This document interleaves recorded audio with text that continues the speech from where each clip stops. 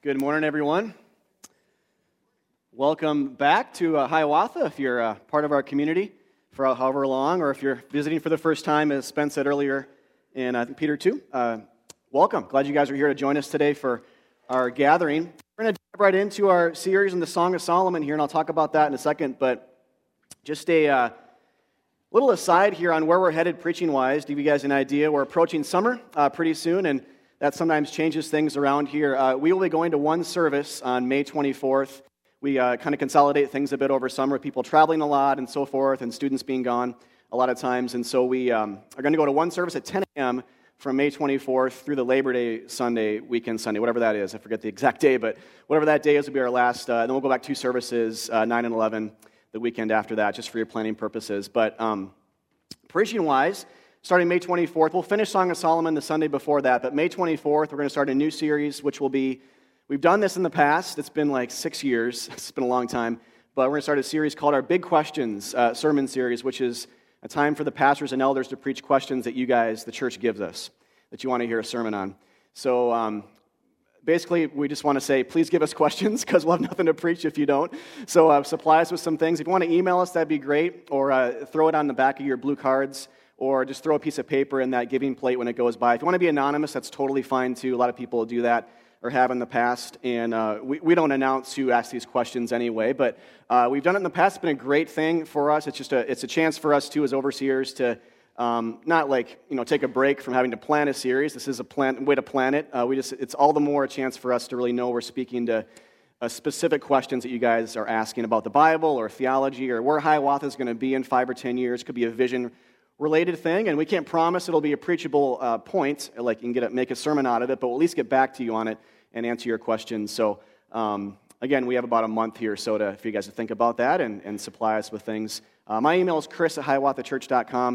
You can find it on the website, too. I'll throw a table post up here this week as well. You can reply in there if you would like to just make it public, and that'd be great, too. Most people do that or have in the past, but if private, that's fine, too. Just throw something in the giving plate on Sundays, or set up an anonymous Yahoo account or Gmail account or something, too, and just send us something that way. However you want to do it, it's great, but please give us something, or else we'll just have to, I guess, do our own. Spence and I joke, we'll ask each other questions, and we'll just preach those. I guess that counts. We'll just do that, too. But anyway, that's where we're headed for the summer months, and looking forward to that. But today we're back in Song of Solomon, chapter 7 today, and there's only 8 chapters in the book, so we're approaching the end. And remember what this book's about. If you're new to the book or the Bible, this is essentially, in a nutshell, it's Old Testament poetry. It's a particular genre of Scripture. It's difficult to understand, very enigmatic and symbolic, and so it's taking some heavy lifting here in terms of interpreting this well, especially from a Christian standpoint, reading spiritual themes and overall kind of biblical theological themes back into this story. It's been fun to do, but very tricky, and today will not be an exception. It's a heavily symbolic passage. We'll get to that, but at least understand that it's a love story between King Solomon, son of David in the Old Testament, written around 960 BC, and his bride. And it spans their engagements and their anticipation of marriage all the way through the wedding and wedding night, their consummation of that marriage, all the way up to now we're kind of at this point where she experiences, at least in a dream, separation from him, this emotional separation, some concern, some laziness. There's conflict, at least perceived, and that's being overcome now. They're starting to come back together, and they're approaching this secondary consummation, which we affectionately called make-up sex a couple of weeks ago. It's basically what it is. That'll be next week, though. We'll talk a little bit more about that specifically, but they're talking about it. They're building towards that. In last week's passage, Spencer preached, and then this week's passage, kind of a part 2 to whatever Spencer preached last week. He's just talking about her.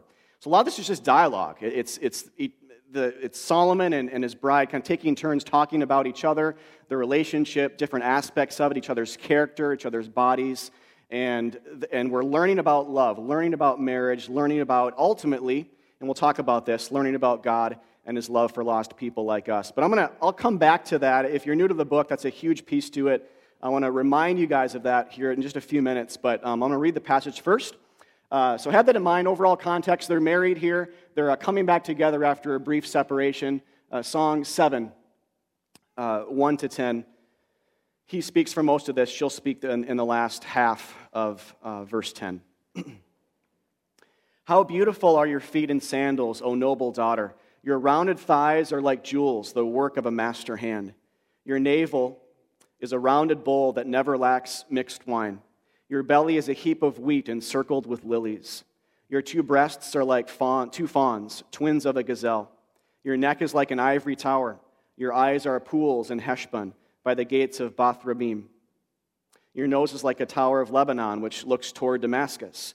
Your head crowns you like Carmel, and your flowing locks are like purple. A king is held captive in the tresses. How beautiful and pleasant you are, O loved one, with all your delights. Your stature is like a palm tree, and your breasts are like its clusters. I say, I will climb the palm tree and lay hold of its fruit. O may your breasts be like clusters of the vine, and the scent of your breath like apples, and your mouth like the best wine. It goes down smoothly for my beloved, gliding over lips and teeth. I am my beloved's, and his desire is for me.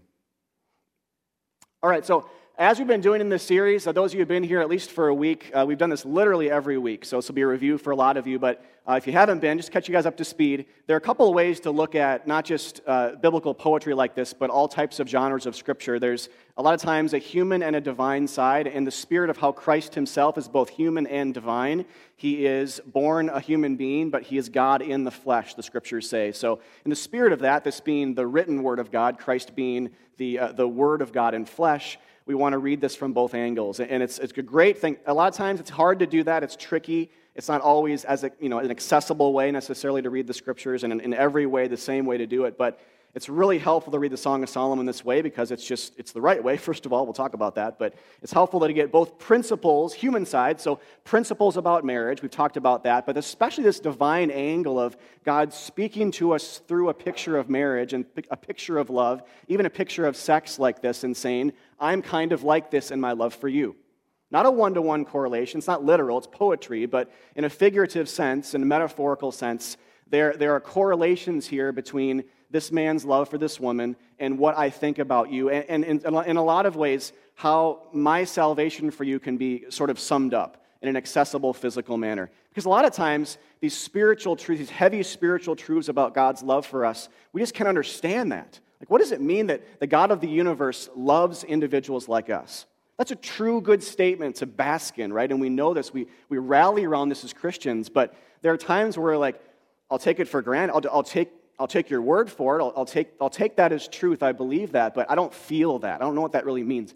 So God says a lot of times with physical things, he'll say, well, here's something physical and sensible to look at and to get a picture of it. So you see this every day. We see marriages. A lot of us are in marriages. We see love occur. We see sex occur. We see forgiveness occur. We see communication occur. We see conflict resolution occur. And we see different people loving each other. We see a man die for his wife and a wife reciprocate that love. All this and more. And God is saying, my story is embedded in that story. And really, it's all about me all along.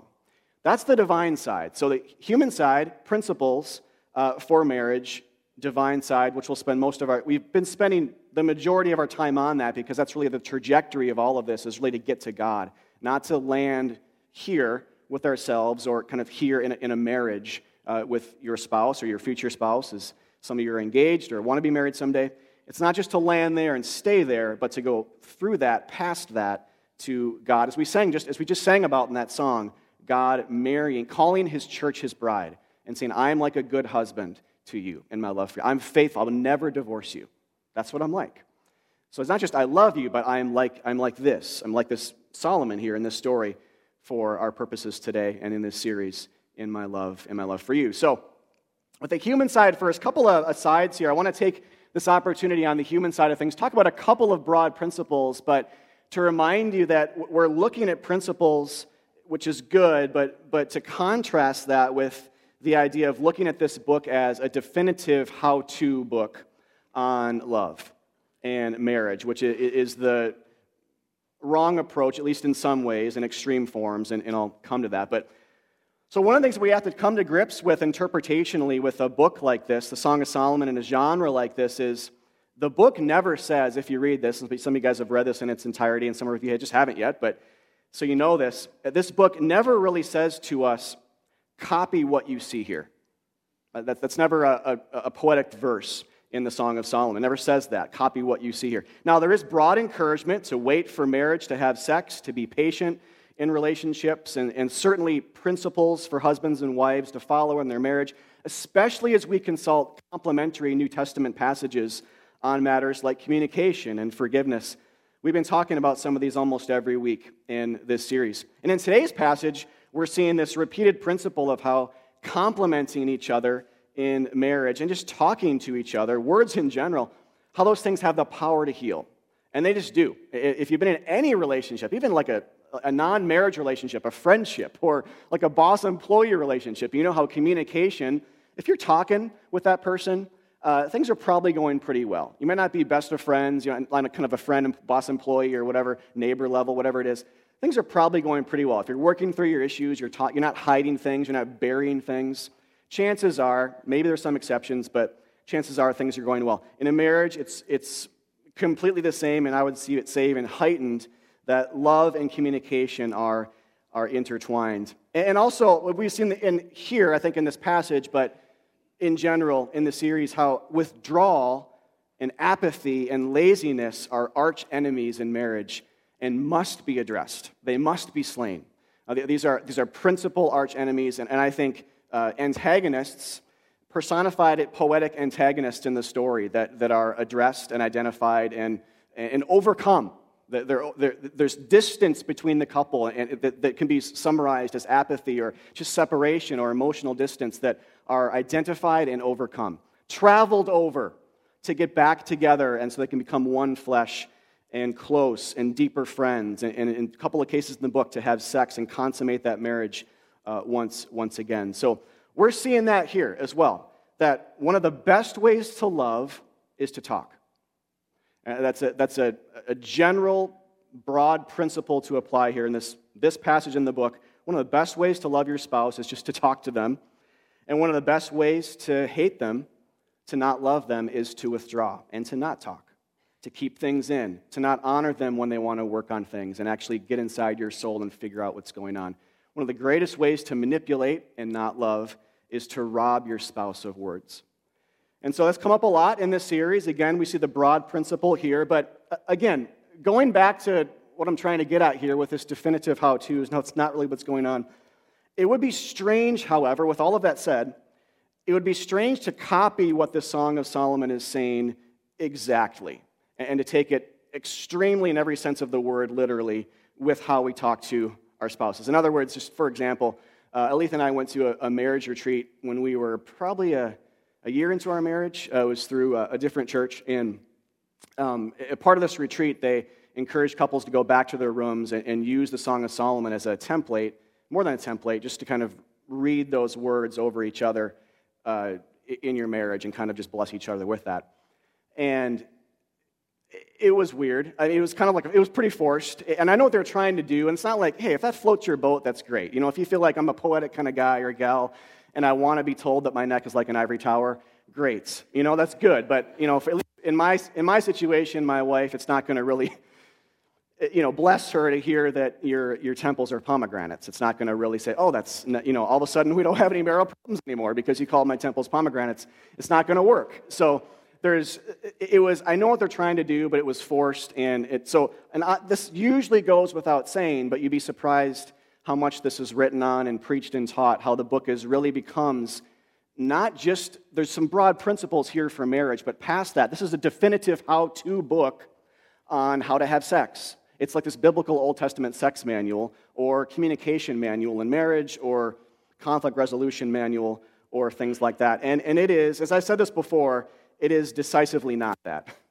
Principles, absolutely, but this is not how we should, with the definitive how-tos, not how we should ultimately read the book, because, and this is the best reason why, other than there's some common sense in play, this is not how the Bible reads the book.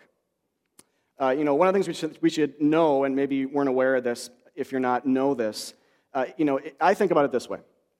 If this is supposed to be, as some say, a definitive kind of preeminent book on how to have sex or how to be married, and I mean to the T or to the word, literally, why is it never consulted as such in the New Testament? Why does the New Testament, when it talks about marriage and forgiveness, never cite this preeminent book on how to have sex or how to love or how to do engagement, or not that there aren't broad principles, there are, but it's never quoted once in context with any of these issues in the New Testament, which I think is striking. And the answer is, I think, why is it not? The answer is because it's not about us. It's not ultimately about us. And so I think we have the tendency sometimes to read ourselves into the biblical storyline way more than we really should. We by default think, well, that's me, or that's about me, or there are times for that, no question. But we can do it more than we should, which can lead us then to too many how-tos, too much morality, rather than gospel. So in this case, then, morality would say, do this or else. And there's a time to say do this or emulate this for sure, broad principle, but it would say do this or else, and then it kind of stops there, but the gospel says God is like this. Morality says again, do this. Gospel says God is kind of like what you're seeing here.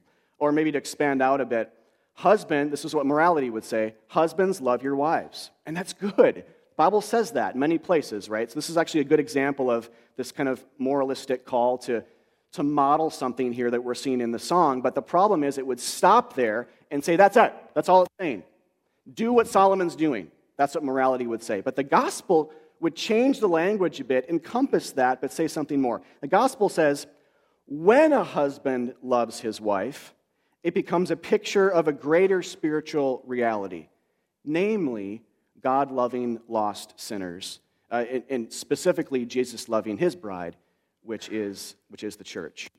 And that's how we should ultimately read the song, encompassing both, seeing that human side, but then going past it, not stopping there, going past it to see this divine angle on what it's trying to say prophetically, to what it's trying to point to prophetically, like the rest of the Bible does. Whenever it reads marriage into the storyline, it's always talking about God's love for his people. God's not just interested in you having a better marriage. He's interested in you having a better marriage so that he can tell the lost world, I'm kind of like that. I'm kind of like that husband here. There's a deeper rationale. He doesn't just want our happiness. He wants his glory in our happiness. He wants his story to be told through our marriages. See how it's both in the latter and not just the former? Got to have both here, or we're missing a big piece to this. I want to read one thing I read the first week in the series. Should bring this up one more time. George Burroughs, and I kind of summarized this earlier too, but says about the Song of Solomon that God can express to us inward spiritual beauty only through the means of outward sensible beauty. And in this, Song of Solomon, he makes use of this outwards beauty for impressing on us that which is inwardly beautiful, true, and good. And I really like that idea of impressing. That the physical, and this is way beyond the Song of Solomon, this is like how to read the Old Testament 101, right here. God will use something physical to impress on us a deeper spiritual truth. Saying this is a spiritual truth you can't quite comprehend. Let me hold out something physical. And Jesus does this in his ministry. I'm kind of like this bread. I'm kind of like this fountain of life. I'm kind of like this my gospel's kind of like this healing of the leper that I just did for you right here. Something physical you can see and hear and smell and touch and talk about with your friends and announce. I'm going to do that in your heart. I'm going to accomplish this and fulfill this in a greater capacity on the cross. And so it's forward-looking.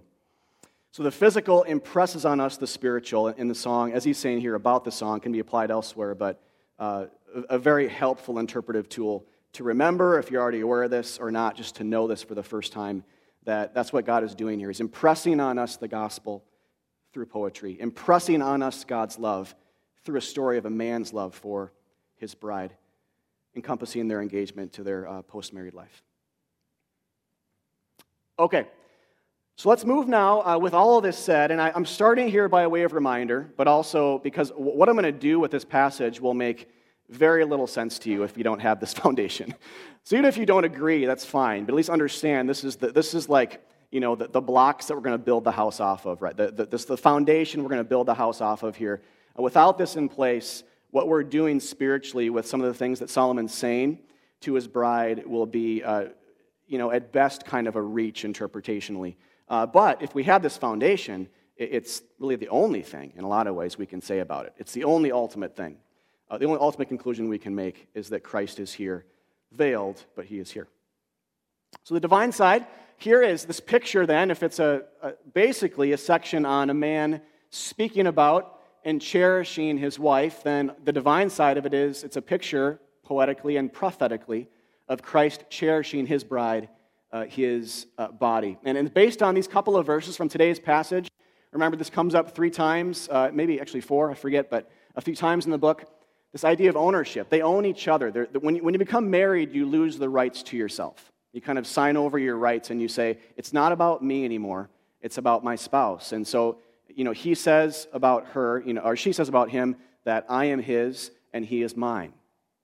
So that there's kind of shared ownership. A husband becomes his wife's and the wife becomes her husband's. And here, he's cherishing her. His desire is for her in verse 10 rather, chapter 7.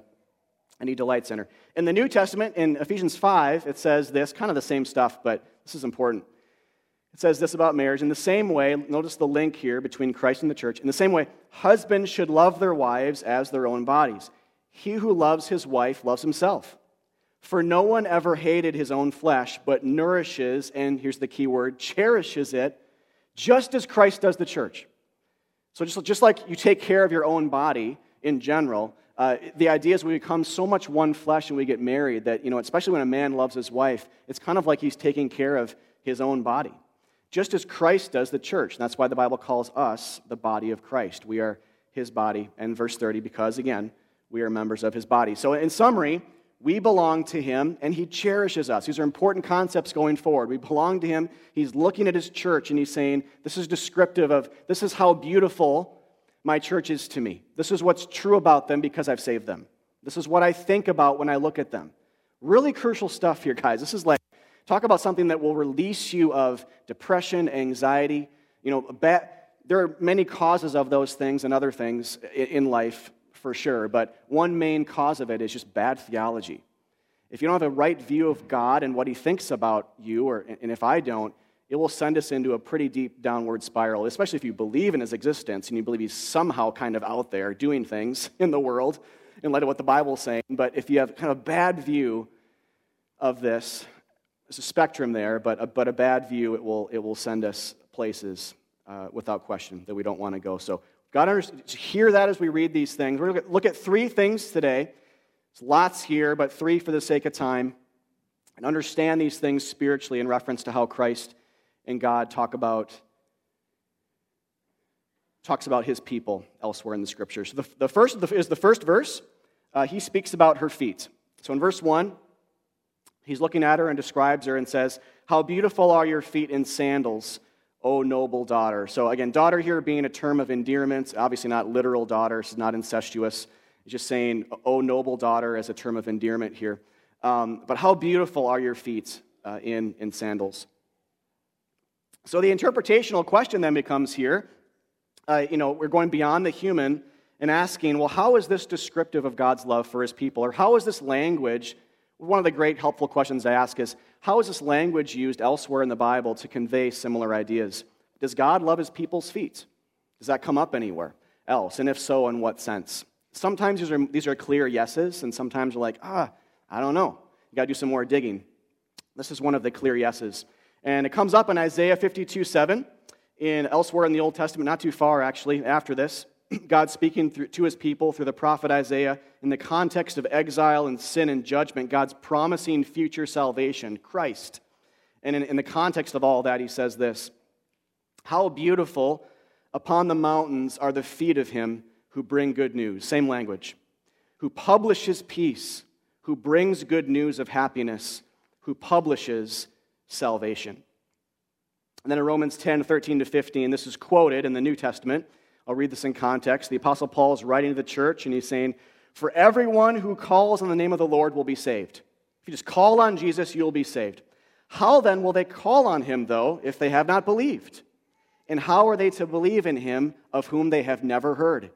And how are they to hear without someone preaching? And how are they to preach unless they are sent? As it is written, how beautiful are the feet of those who preach good news." And so there's a couple of things here to pull from this. One, this is wonderfully depictive. Both Testaments speak to this, as we've seen here. wonderfully depictive of Christian mission. This is essentially what you are if you're a Christian. You are a messenger. It's primary. If you think about what I should do on a daily basis as a Christian, what's my mission? What does it mean to be a part of a local church? What should be on the top of my to-do list? You should think, well, I'm a messenger. I have good news to share with someone else. He's saying, how beautiful are the feet, but he gets specific, of those who bring good news. That's what Christians do, right? We have news of victory for people. The war is over, right? Throughout history, that's been some of the best news people have heard. Physical wars. We have a better war-ending event and salvation event that we're announcing. The war is over. Or cancer's been cured. Have you heard? Have you not seen? Go to your doctor and get the vaccine. Best news ever.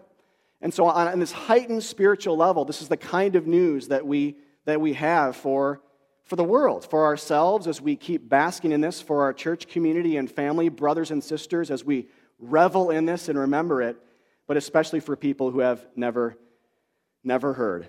This is key. So feet imply movement. We're moving towards people, whether we're crossing oceans or streets or halls in a dorm or cubicles across the hallway in our office. Whatever it is, we're moving from wherever we are across some distance, no matter how short, and saying, essentially, have you heard this?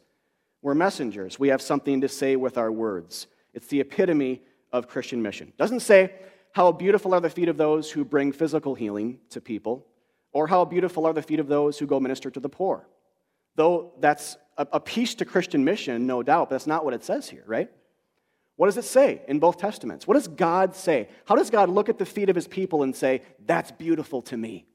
He says, when they go and they talk about me to others with their words, when they go with the cross on their lips and they say, your Creator has bled in this manner on a cross willingly with joy set before him for you.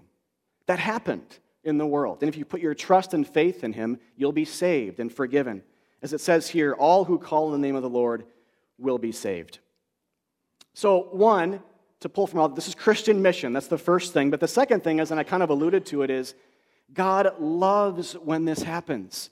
Don't miss that. The Song of Solomon actually gives an angle on this whole the feet of the church are beautiful when they bring good news principle, because we're seeing Solomon love his bride's feet and as a picture of God loving his church feet. So this is not just feet are beautiful, it's God loves when this occurs. He looks at our mission as a church. He looks at our movement, our missional movement, our evangelistic movement as a corporate entity and as individuals and says, that's beautiful to me. I love that because he loves to save people. He loves when he sees his church go out with the best news because he gets fame and glory, we get joy, and he gets the satisfaction of seeing people saved from the clutches of hell. He loves to save people. See, we have to have that picture in place too, otherwise it's kind of transactional. It's an idea. It's not God loves this when he's doing it. It's just this idea. So God loves the feet of his church. He loves when the gospel gets proclaimed and when people are saved. He loves to save people. And that moves us into the second piece. We'll see here. It's kind of all as there usually are, especially with poetry like this. There's a lot of overlap, but he moves on here, Solomon does, to say in verses 4 and 7, I'm lumping these because it's the same poetic idea. He says about her neck, your neck is like an ivory tower, and about her stature in verse 7, your stature is like a palm tree. And so here he's cherishing the upright posture and stature of his bride. Palm trees are very tall, upright trees, and the tower, of course, is a very straight, upright structure. So her neck and the way she walks, men like this, right? This is not just something Solomon is adoring, but men look at their wives a lot of times and appreciate how they carry themselves, how they walk around, and how maybe upright they walk, or if they dance or whatever it might be, they adore that about their wives, and Solomon here is doing the same. But as we apply this spiritually, again, the question is, does God appreciate that about his people as well? And in what capacity? Does God ever talk about his people walking with an upright posture? Does God call us to walk in such a manner? And the answer is a resounding yes, and we don't have time to talk about this exhaustively today, but this reminds us spiritually that God, all throughout the Scriptures, intends that we have a similar spiritual stature to us. And He rejoices when we walk that way. And this is not simply about living better lives, because there is this place to talk about living upright lives, and that's good. It's all well and good. But what this is really getting at is living free lives. One place you see this more clearly, really clearly actually, is in Leviticus 26, when God here is speaking about Israel being freed from slavery in Egypt. It already happened. We call this the Exodus. It already occurred. But in verse 13, He says, I am the Lord your God, reminding them of this, who brought you out of the land of Egypt, that you should not be their slaves. And this is the key. I have broken the bars of your yoke and made you walk erect. I've broken the bars of your yoke and made you walk upright. So there's movement here in the Bible between this hunched over stature, and the Israelites, if you didn't know, were enslaved to the Egyptians for 400 years, and their stature physically, but also in a spiritual kind of emotional sense, was hunched over in a non-palm tree-like and non-tower-like manner they lived. They were enslaved to sin, enslaved physically to these Egyptians, but there's movement from that to walking upright, and walking, as Leviticus 26 says here, walking more erect, upright, free. No more yoke around the neck, but walking free. It's a picture of salvation, biblically speaking. And so God's people always then move from being hunched over, again, non-palm tree-like and non-tower-like living, enslaved, yoked heavily with pride and self-absorption. That's the bad news. But then moving to this state of freedom. So this is where the Song of Solomon becomes such good news for us, because it's written in a context where Israel is, and the world with them, Israel's a microcosm of the human experience. So it's not just them. They're a picture of us. But they're constantly being enslaved, and yokes are being constantly placed around their neck afresh. Time after time after time, they're being enslaved physically and spiritually with that, because it's a picture of their spiritual enslavement to sin, as we find out more explicitly later in the story. But that's the bad news. But what makes the Song of Solomon good news is Solomon writes this poetry into the storyline to say that God is going to somehow make a palm tree-like stature possible for you. You know what happened when you came out of Egypt? That's going to happen again in the future. Your neck will be like a tower. You'll walk upright. You will not be enslaved anymore. And it will be a greater type of release, a greater type of freedom. Freedom from death, freedom from sin, freedom from the wrath of God against sin, freedom from yourself. And you will never, ever, ever be enslaved yet again. So it points ahead then to a time where all of that type of hunched over, yoked, enslaved type existence would not be anymore. And we see this same language used in the New Testament in Galatians 5 as just one of many examples. But Paul here says, for freedom, Christ has set us free. Stand firm, therefore, and do not submit again to a yoke of slavery. So he's saying, stand up straight. Like you crawled out of a prison that's too short to stand up in and too narrow to lie down in. Stand up and rejoice and never go back. It's for freedom that you've been set free. You're no longer enslaved. It's no longer your master. You're no longer a slave to sin. You are, for freedom's sake, you have been set free. And the call here for Christians, written to a church, for Christians is, therefore, never submit again to a yoke of slavery. Never go back to the state of thinking that there's no way out of my sin. It's a lie. It's a flat-out lie. And a lot of you guys are probably thinking that today, or you have in your past, or you will in the future. It is a flat-out lie from the pit of hell. Because Christ is stronger than your sin. He's stronger than the darkest things that you've ever thought or done in your life. And he said, no, for freedom I've set you free. You are free. You're my people. Walk in a palm tree-like way. Have a stature that the people of God have not earned, but they've been given, that I've given you. Don't live like you're hunched over anymore, is this ultimate call. Don't live like you don't have a neck like the Tower of David or like an ivory tower, but rather live in a free manner. And actually here, I'm not going to go back into this all today, but in Galatians 5, the yoke idea, some of you guys know this in context, he's not just talking about sin in general. He's talking about a church who's been saved by the gospel, but they're going back to law. They're going back to morality and saying, Jesus is good, but I also have to be a good person to be saved after I'm saved. And Paul's saying, no, you don't. You don't. Is Jesus everything for you, or is he something for you? Is he all things, or is he some things? He's either everything for you, or he's nothing. He can't be something. He does everything for you, or he does nothing. Which is it? That's this whole argument basically in this section, well, really the whole book, but this section of Galatians, is don't go back to law. And so if that's the case, then I think we can apply that to even some Song of Song imagery and say, God loves this about his people when we walk not just freely away from our sin because he's made that possible by his own death, but he also loves it when we walk freely in his grace and we're not held down by laws we can't keep. And if that's the nature of your spirituality as a Christian, if you feel like I believe in Jesus for the forgiveness of my sins, but I feel yoked by the Ten Commandments, I feel yoked by a law that I just can't measure up to, God is saying, why are you trying? Try to come to me. Don't try to keep, don't place a yoke around your neck that Israel could never keep, meaning the Old Testament law. They could never keep it.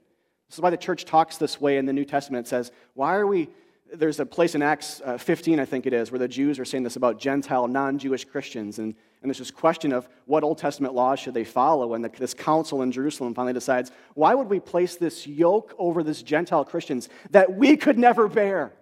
We couldn't keep it. Why would we place this on them when Christ has eradicated it?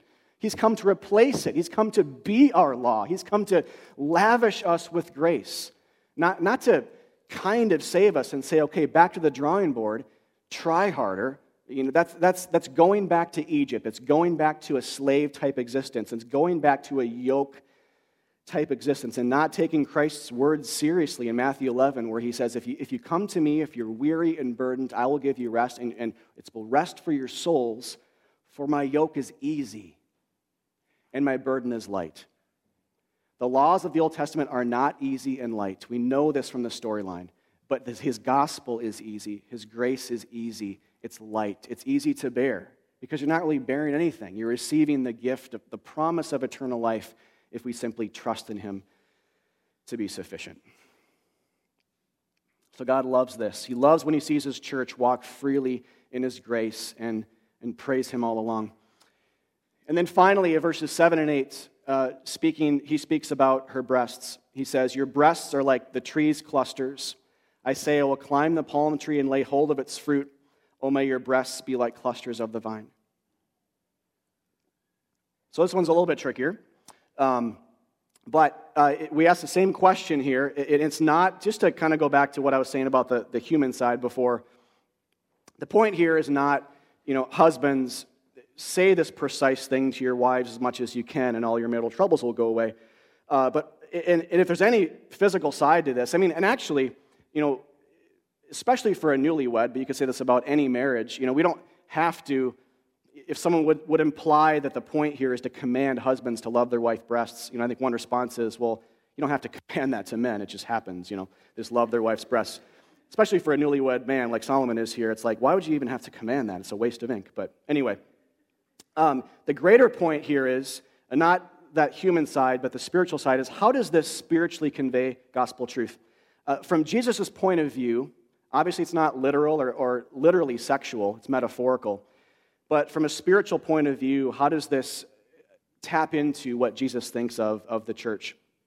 And what's really helpful interpretationally is to see that he's not just describing a woman's breasts here, but calling them a particular kind of fruit. Clusters of the vine, which are what?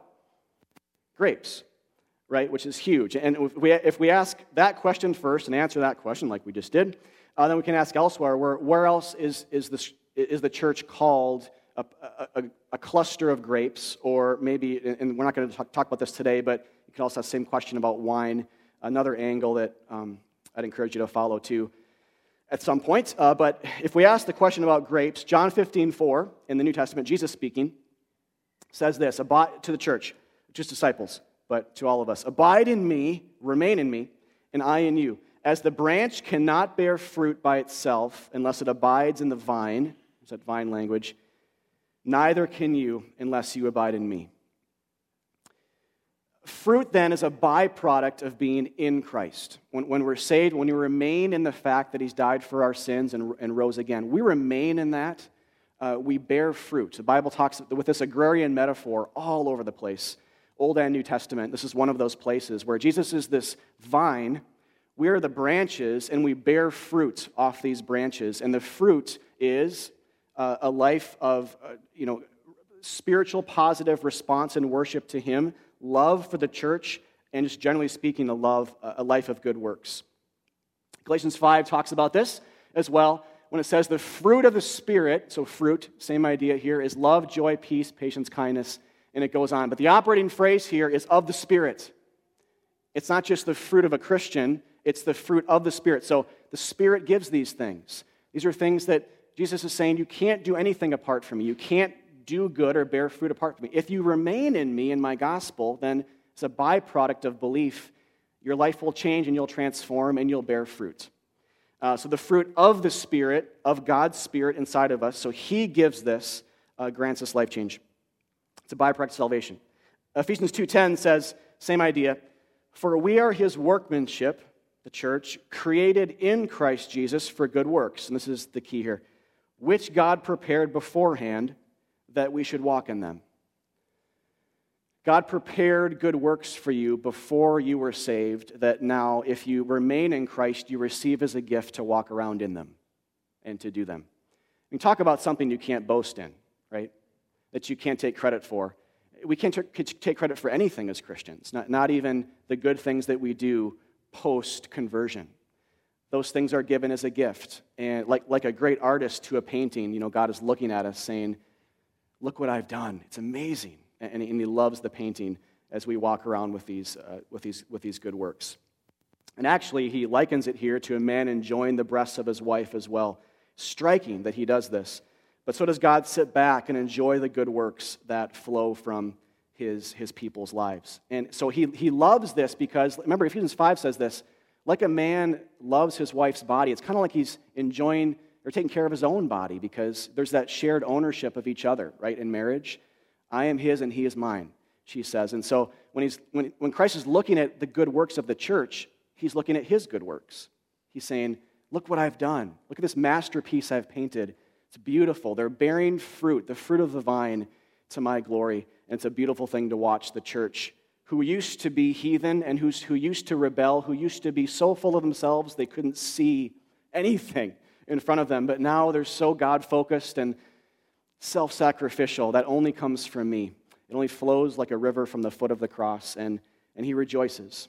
He loves these things, like Solomon loves these types of aspects of his wife's body. There are many other things here as well. This is a sampling today, and I encourage you to go back and to ask these same types of questions about every sentence, clause in the poem, and ask where else in the Bible does these things arise. You'll hit some dead ends, and that's okay. It's good to be humbled in the Scriptures and to realize we can't understand everything, because where would that put us, right? We'd be in the place of God.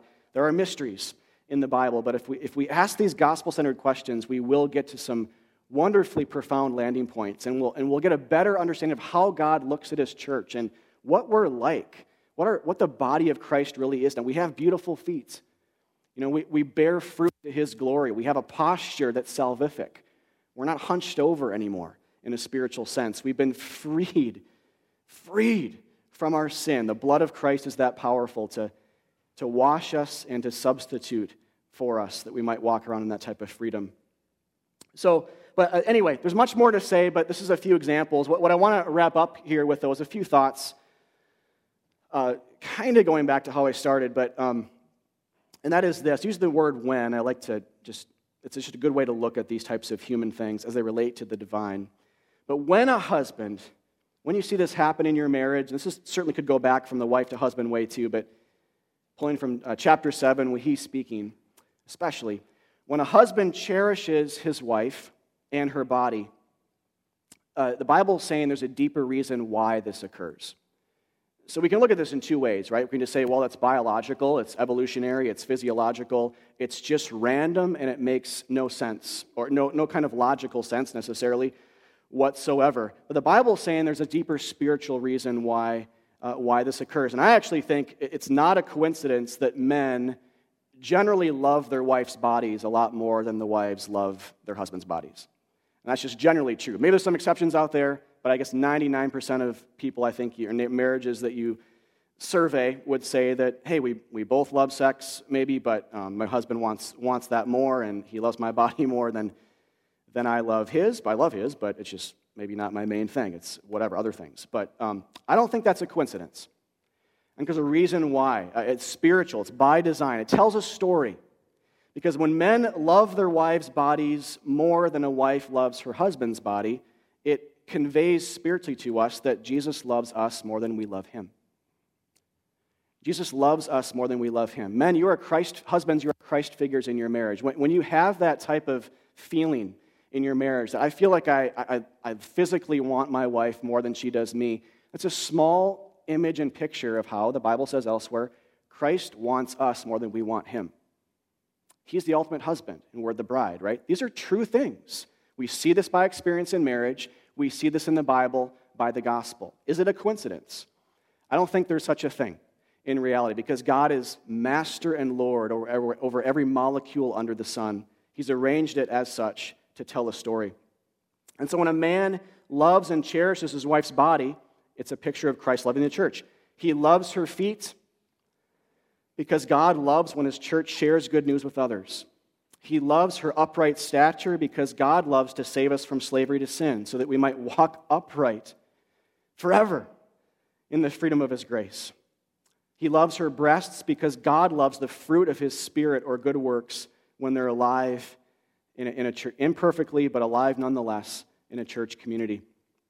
And what you see here is kind of a cool progression of all of salvation here, from God loving to send people to announce salvation to actually saving people in the middle here, actually helping them to walk upright in the gospel, and then allowing good works to flow from the saved as well. This happens chronologically, right, for all of us who've been saved. We've called the feet of other people beautiful when they've come to us to share the gospel with us because they've told us about Jesus. We've been freed. We've walked upright. We've had a salvific stature and posture spiritually because of his grace, and we've borne fruit to his glory because we've remained in the vine.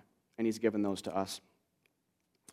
So with all of this said then, I think this is how Christians can avoid becoming prudish when it comes to sex and when it comes to marriage. When it comes to even any physical thing under the sun, we can say, we are to receive these things, as the Bible says, with thanksgiving because they're all gifts. Now, we can't worship them, but we can see them as gifts from God that help tell a story physically, and that, as George Burroughs says, impress on us spiritual truths beneath them. See, Christians should not be prudish. We should be receptive in the right manners of the sensual and the sensible and the physical, the things we eat and partake in and watch. And not to worship, that's too far, but to celebrate because they point us to greater things. So, to husbands and wives, enjoy marriage. Husbands, enjoy your wife's body, and wives, your husbands, because when you do, you enjoy the gospel behind marriage. It's amazing that he does this for us. And always remember, this is the thing that the way grammatically it's worded here is, well, easy to miss. It's a small thing, but huge at the same time. And going back to Leviticus here, where does God ultimately make you walk erect? Where does he ultimately make you walk upright? Song of Solomon's not saying, have beautiful feet. He's saying, you already have beautiful feet. If you're a Christian, your feet are beautiful to him. He's not saying, try to walk upright and live better lives. He's saying, you already do. If you are the bride, if we are the bride here, we're being called something that's already true about us, right? We're already saved. If you're a Christian, then you already have the capacity by the Spirit to bear fruit and good work. So the call is, live like it. It's happening all around you right now at Hiawatha Church. Are you in the game or not? Do you have beautiful feet? You already do. Use them.